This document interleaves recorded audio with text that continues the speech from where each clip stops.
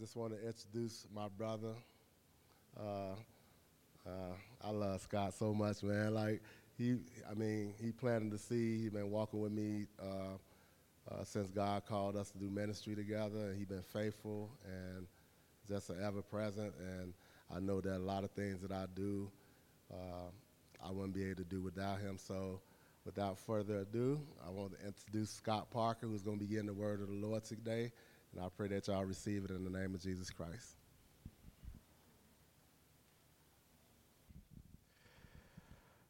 Test. Is this working? Okay. So we're going to go through the book of Jonah over the next 5 or 6 weeks. All right. Our goal at this church is to actually have a 25-minute sermon, and the reason we do that is because so we have time to do what we did with our kids this morning. We don't want to be a church where everything revolves around the microphone and the preaching. We want to be a church. Thanks, Mooney. We want to be a church where the Holy Spirit can move. And, when you look at the life of Jesus and you look at how he taught, you get the sense he's like hanging out with people, right?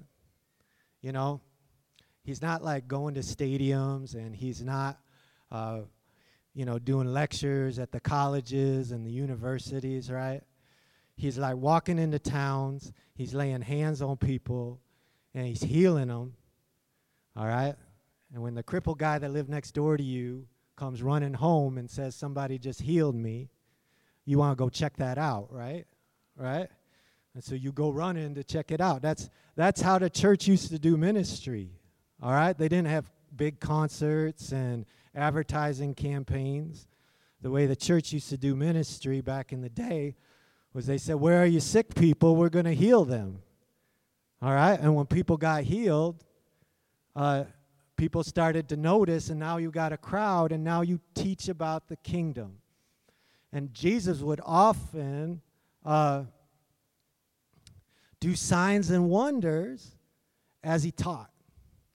All right? And so we believe that the part of bringing God's kingdom here is walking in that supernatural. And so when God says, hey, bring the kids up, that's all I felt like we were supposed to do, bring the kids up. And then God hits Brother Jay, and he does what he does best, which is open up his Father's arms to the children and the fatherless children in our neighborhood and grab a hold of them. All right, I'm going to skip a whole bunch of stuff, and I'm going to go right to what I want to say. This is the meat of this message. So I think you all know the story of Jonah, right? God tells Jonah, go to Nineveh, tell them I'm going to destroy them. Jonah says, no, I don't want to. He gets on a ship. There's a storm. He goes to sleep at the bottom of the boat.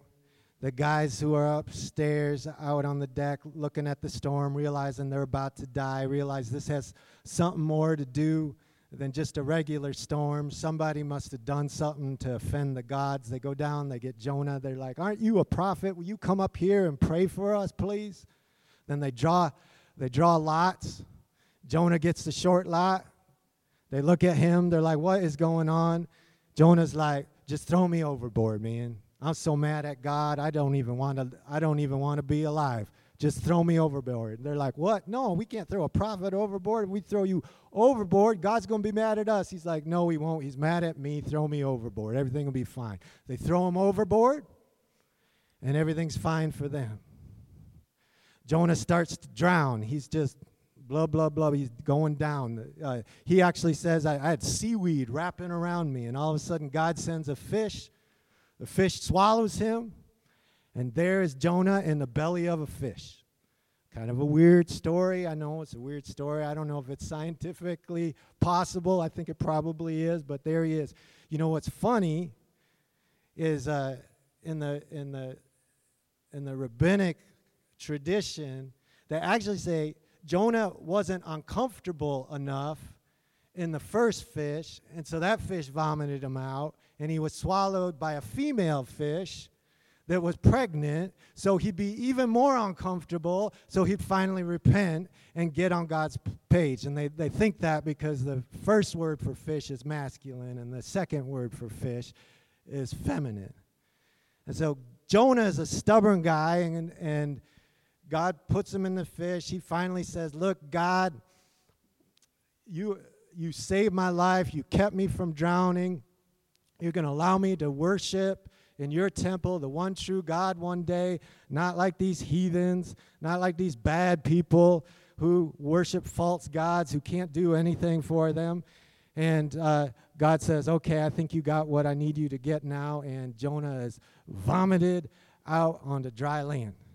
And then God says to him, now will you go to Nineveh? And Jonah says, yeah, I'll go. And so he goes to Nineveh. And now you got to understand, Jonah hates Nineveh, all right? And I think that's God's wisdom, all right? It's one thing to have someone compassionate come to you, say, man, God loves you. Will you just please repent and come into his kingdom? That's not who God sent to Nineveh. Jonah hated Nineveh. Jonah wanted Nineveh to be destroyed. He must have been one of the most angriest prophets anybody has ever seen. He probably was walking around going, you are dead.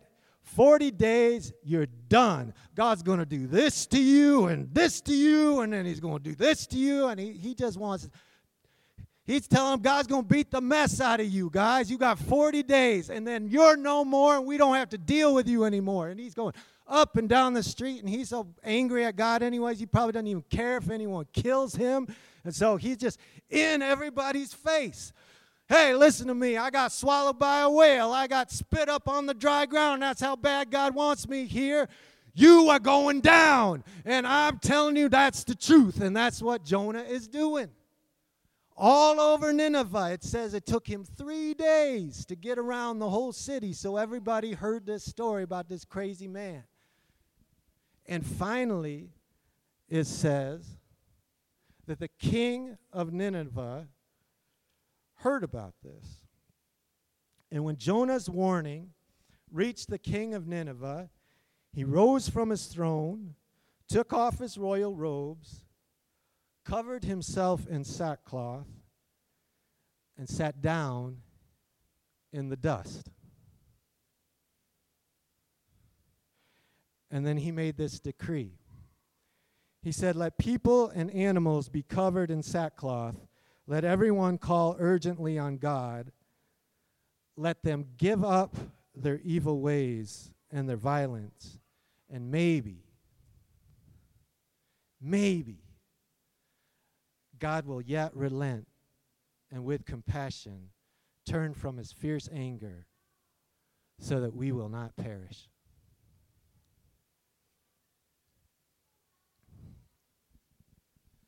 Guys, that's a miracle.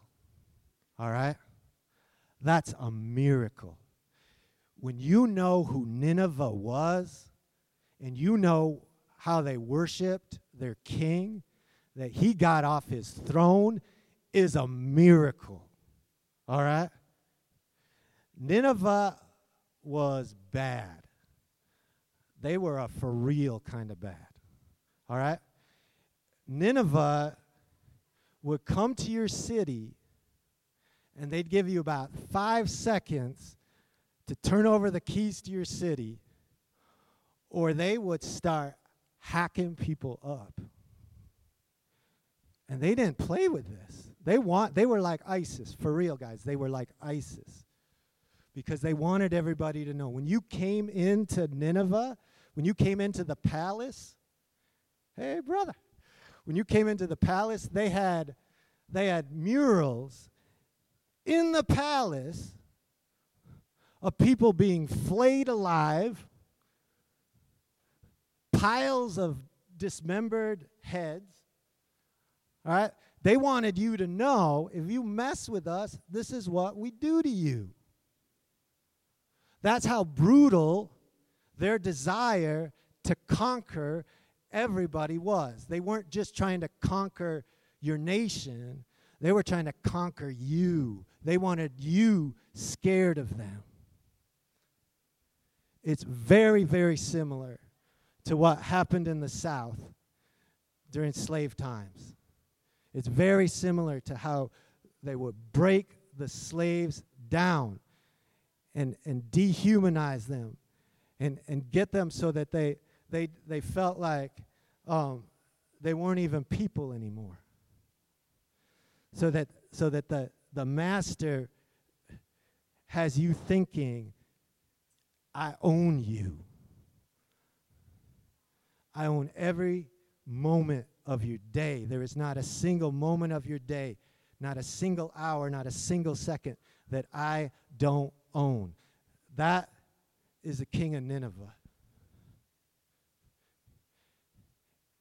And here's a guy, one man, walks up in that city, tells them they're going down, and that king gets off his throne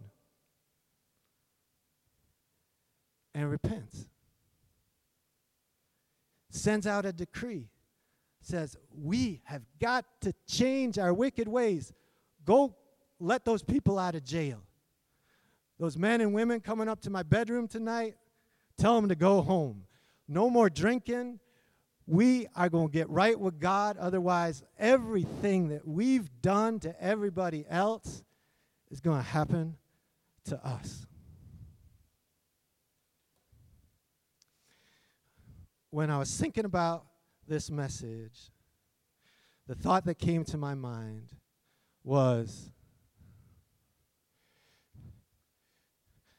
preaching a message about what kind of repentance does it take to save a city? What kind of repentance does it take to save a neighborhood or a household? And as I thought about that, be honest, the reason I have this message in me is because at our early morning prayer in Lawndale, our citywide early morning prayer, 5 to 6:30, Pastor Sunday Bonhop from Englewood brought up Jonah. And God put in my spirit, he got off his throne. The repentance that can save a city is a repentance that gets you off your throne. That gets the rulers off their throne. He takes off his royal robes. He repents in sackcloth and ashes.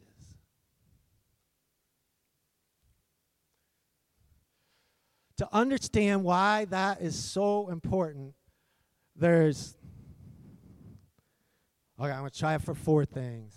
I have 5 minutes. Oh, this is going to be interesting. All right, so number 1, you have to understand that God establishes thrones. All right? You also have to understand that God gives each of us, in one sense, God gives each of us a throne. Each of us has a throne. That real repentance will always get you off of your throne. And if we have time, worship helps you keep your throne in its proper perspective. So, just because we're a Bible-believing church and you guys are all smart, I have to show you in the scripture what these points are, okay? So the first point is that God establishes thrones. You know, in the church, we don't like to talk about power, all right? Especially in the white church. In the white church, we don't even think we have power, all right?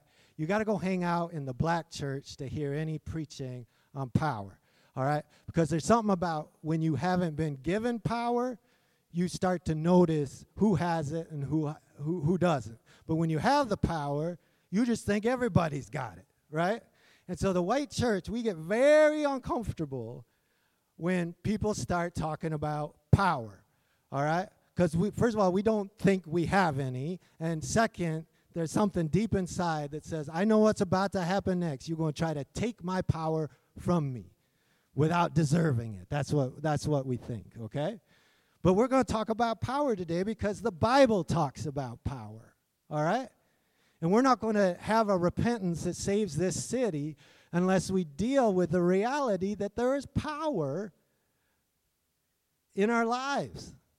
That there's a legitimate place that power has in a Christian's life, and we have to have a theology of power. If we don't, everything gets messed up.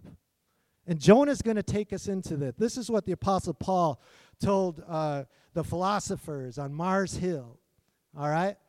And he's mentioning, look, you got this thing called an altar to an unknown God. And he says, I know that unknown God. You see, he made from one man, Adam, every nation of mankind to live on the face of the earth, having determined their appointed times and boundaries, and the boundaries of their habitation. This is very similar to Deuteronomy 32:8. When the Most High gave the nations their inheritance, when he divided all mankind, he set up boundaries for the people. And so what Scripture teaches us is that God established nations. You know, when Joshua got into the Promised Land, if you read your Scripture, there's this whole description. If you don't live there, it doesn't make any sense to you. It's telling you what the borders were for each tribe. When Moses was traveling through the wilderness, he came to the land of Edom. Now, Moses is traveling with God, right? He's got the cloud by day and the fire by night. So God is with him, all right? He comes to Edom, and he says, hey, can we go through your territory? Can we go through your nation? We're trying to get to the other side. Can we walk through your nation? We'll pay you for any food. We'll pay you for any water. Can we go?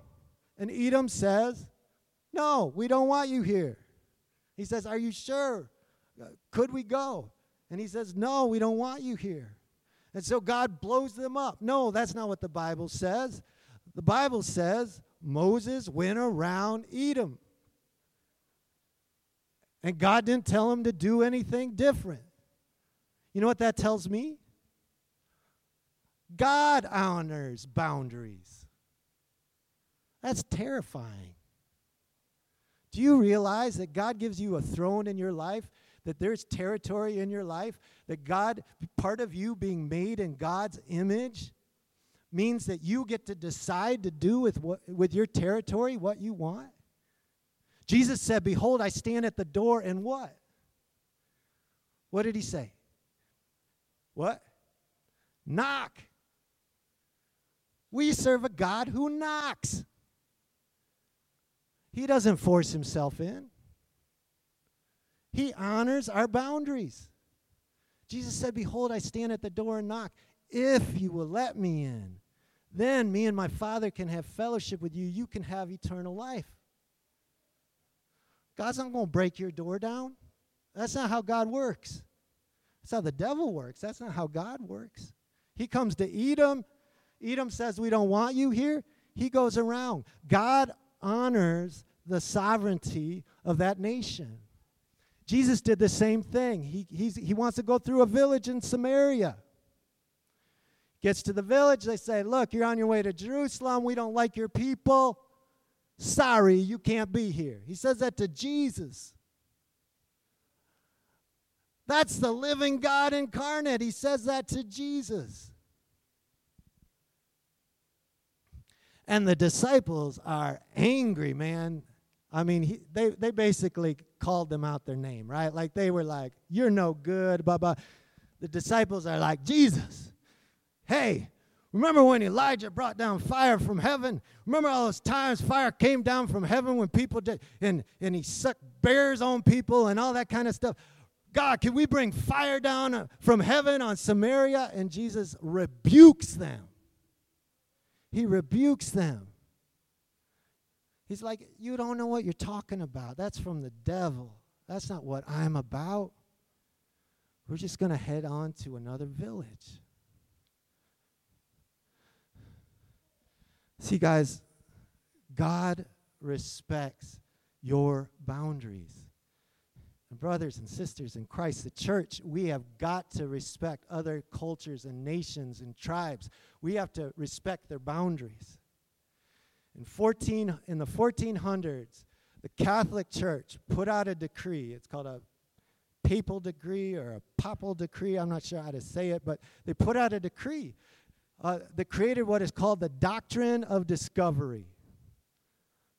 All right? So the Christian church, not the Christian church, it was a pretend Christian church, but the church said to all of Europe, all the white folks in Europe, anywhere you go, if they're not Christian, it's yours.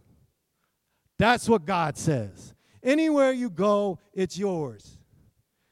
And if they won't repent and become Christian, it's okay. You can kill them. You can make them slaves. They're not even really people. You can do whatever you want. And that was the birth of white supremacy in the world. And we're living with it today. 700 years later, we're still living with it in the city of Chicago, and that was done in the name of Jesus. Woe to us. Woe to us if we as a church do that same thing. When we come into this community or any community, we come like Jesus. We knock. We acknowledge the throne that has been established there already. We knock. The best we'll ever do, the hardest we'll ever come is like Jonah. Look, judgment's coming. Repent. That's the most that God gives us ever to do. When the people came to get Jesus, Peter pulled out a sword, chopped somebody's ear off, and Jesus said, stop. Stop. That's not the kind of kingdom I have. Mine's not a sword kingdom. Mine's not a, I'm mightier than you, I'm coming after you, you got to do what I tell you to do, kingdom. What does Jesus do? He picks up the dude's ear, sticks it back on his head, heals it. All right, take me now to crucify me. That's the God we serve. That's the God we serve. He built his kingdom by healing cut off ears. That's the people we're supposed to be.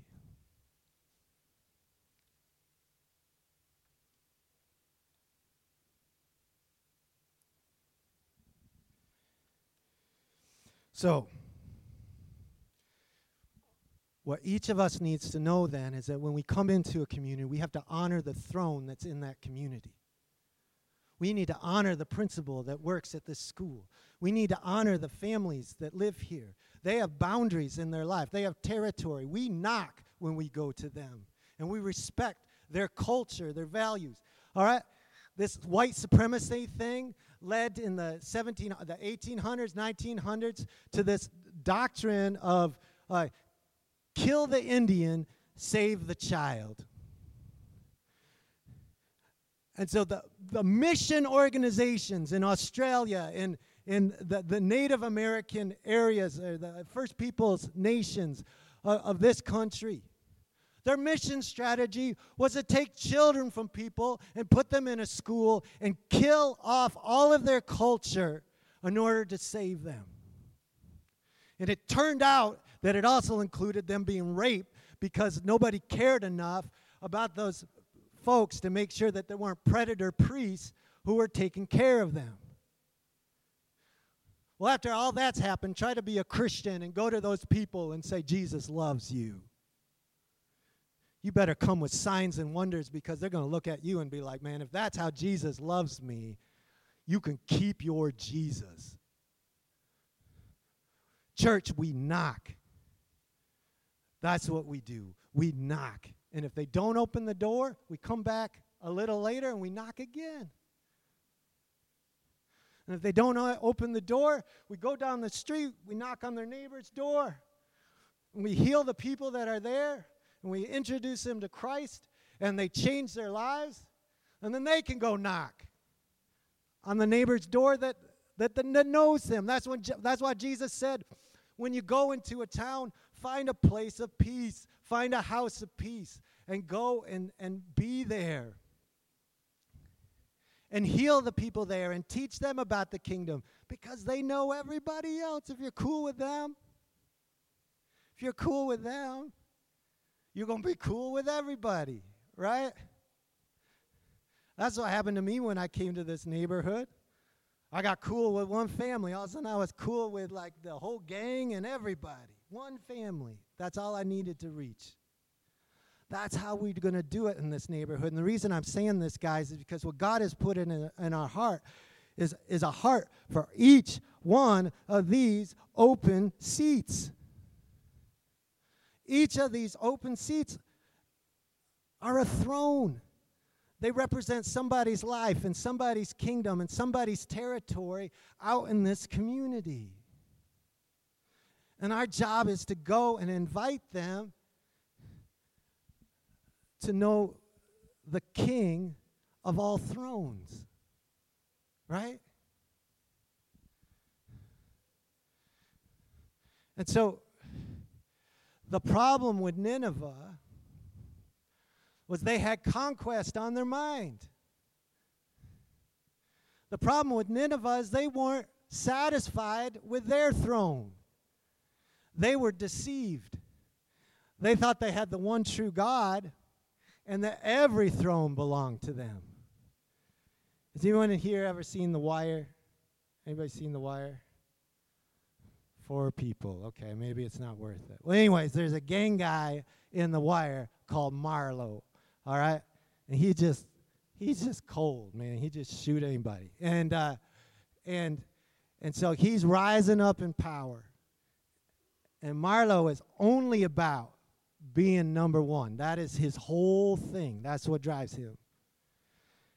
And every day he goes into like the corner store, like Eddie's or something like that, and he takes a sucker and he puts it in his pocket and he walks out. Well, there's a security guard there, and he watches him do it every day, and he knows he can't really mess with Marlowe because like the 2 scariest guys in the neighborhood are across the street in his car, and they'll just track him down one night and shoot him. He knows that's what's going to happen if he confronts Marlowe, but he does it anyways. And so he comes up to Marlowe and he says, hey, man, how come you're going to disrespect me like that, man? Can't we just respect one another? I mean, we're both brothers here in the neighborhood. Can't we just respect each other? Why you got to do me like that, man? And Marlowe says to him, man, you think it's one way, but it's not that way. It's another. And that's because Marlowe is one of those twisted human beings that actually thinks that everything he looks at belongs to him. Does that sound like anybody you know of in the Bible? Right? The story is Lucifer, the morning star, the greatest angel that God had ever created, led worship for God. And after a while, he started looking at the throne of God, and he started saying, man, that throne looks nicer than the throne I've got. I think I should be in charge of everything. And that's why when the devil gets in, folks, they start thinking they own everything, and they're stepping over everybody's boundaries. That's Harvey Weinstein, man. That's what that is about. That is that deception where you think your throne is the throne, and then you just start killing people. You start doing whatever it takes to get everybody's throne. And beware, people. Beware of any church that's got conquest like that on its heart. All right? Beware of any church that thinks they don't need to knock. All right? That's dangerous. Stay away from that. Otherwise, you're going to end up like those people that are killing the Indian and trying to save the child. And so, the only way to do this right is so here's the thing. All of us have power. All right? You guys have power. You have a place that God's put you in charge of. Everybody in here has power. And what God is coming to us and saying is, what are you doing with it?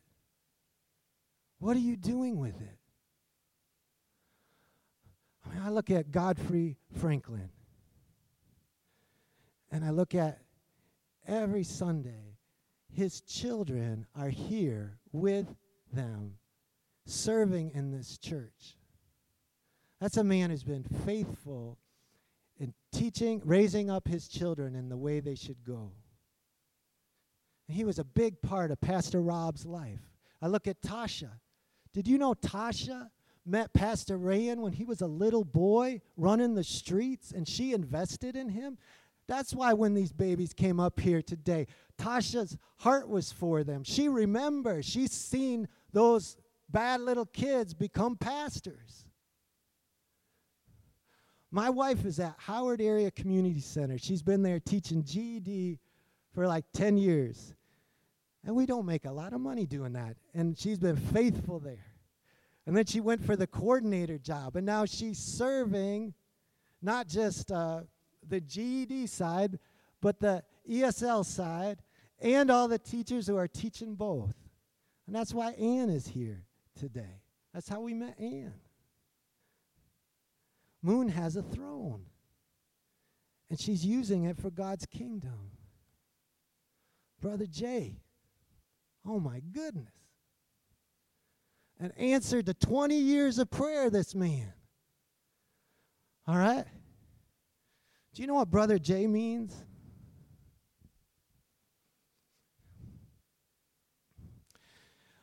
Guys, I'm not going to tell all his business, but if you hear his story, Brother Jay's got everything against him you can have against you to make it in the United States of America. He's got it against him. All right? But because he is filled with the Holy Spirit, because when God said, I'm giving you this throne, will you be faithful with it? When he stepped into that and he was faithful with it, it changed this entire neighborhood. I've been here 20 years trying to do it. I prayed. I'm going to take some credit. I prayed. God would send him. All right, not him, somebody. And then I found out it was him. But he stepped into what God had for him, and it changed the neighborhood. And he's got everything against him that says he shouldn't be able to do that. He didn't ask anybody's permission. God told him to do it, and he hit the block. And the next thing I know, I'm sitting in his living room, and all the gang guys I've ever ministered to are sitting up in his living room, listening to the Word of God being preached to them more powerfully, more culturally relevant to them than I ever was able to do. Guys, what is your throne? Are you taking up your throne? See, there's two things we need to repent of when it comes to thrones. One is if you're trying to get everybody else's throne, all right? That takes a weird kind of crazy to be that kind of person, all right? That's sociopathic. That's not most of us in here. Maybe we're trying to grab one person's throne. That's, I'd rather have your throne than my throne. Maybe we struggle with that a little bit, all right? But I would say, especially in this community, the biggest problem is that we're not using our throne for anything. And this is what that supremacy, that doctrine of discovery has done to our community. We have $10 million that come into this community every year to pay mostly people who aren't from this community to help people in this community. I mean, just divide up the community, take the 10 million, split it, pay it to the people, everybody will buy a house, and I think maybe we'll be done. All right? There is a learned hopelessness, a learned powerlessness that has happened in this community. And this community, that is why we've got to knock here. We absolutely have to knock here. Because one of the things that needs to be repented in this community, and praise God for Brother Jay, because he's someone who God has pulled out from among that and made an example. Look what happens. When you stop worrying, stop waiting for someone to come and help you, and you just get with what God's got for you. Now that doesn't mean if you're getting help that's a bad thing. It just means, what has God given you? Are you giving it all you have? Have you abdicated your throne? Or are you sitting in it and ruling in it and being faithful with it? And that's what we need to teach people who come to this church. That's what we're going to teach them.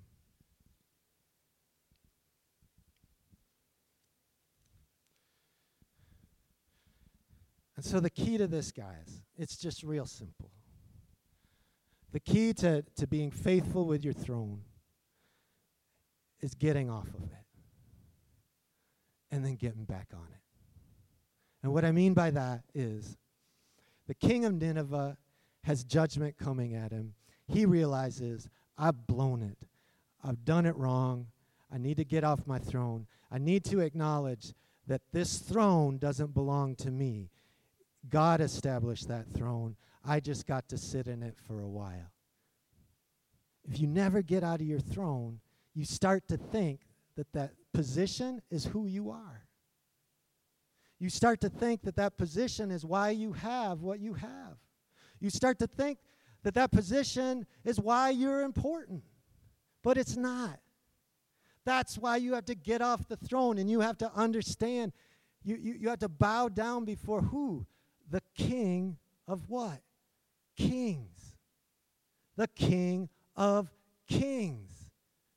He's not just the king. He's the King of Kings because he gives people thrones. But he's the higher authority. And so we have to get off our throne when we repent. And we have to take a look. God, what have I been doing with what you gave me? What have I been doing with my kids? Am I being faithful to are we taking care of the children in this neighborhood? Are we using our gifts and our talents to be a blessing, or are we just sitting in the chair feeding ourselves? Amy, you can come up now.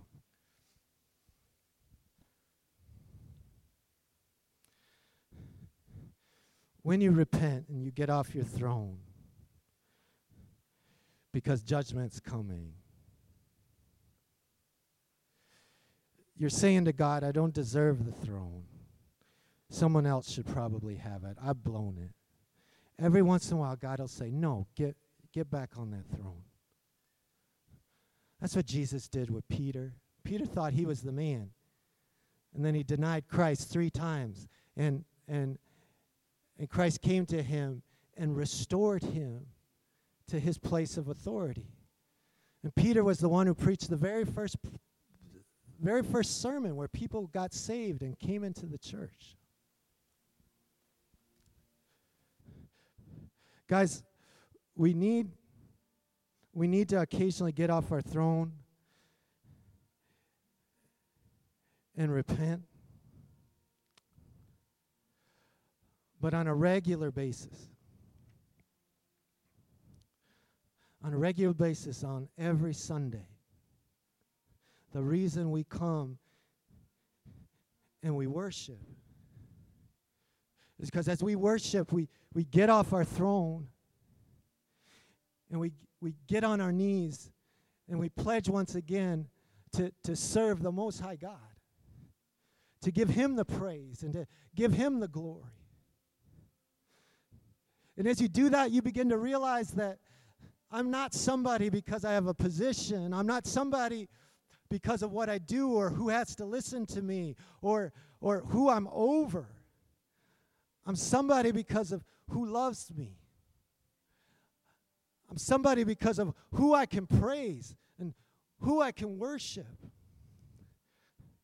And so I pray that every day you are alive, that you are getting off your throne for a while and you're getting on your knees and you're worshiping the King of Kings and you're giving him glory and your family is seeing you do it. Because as you make his name great, he can trust you with that throne. It says in the book of Revelations, and then we're going to sing together. And so please stand up, guys. Get up off your chair.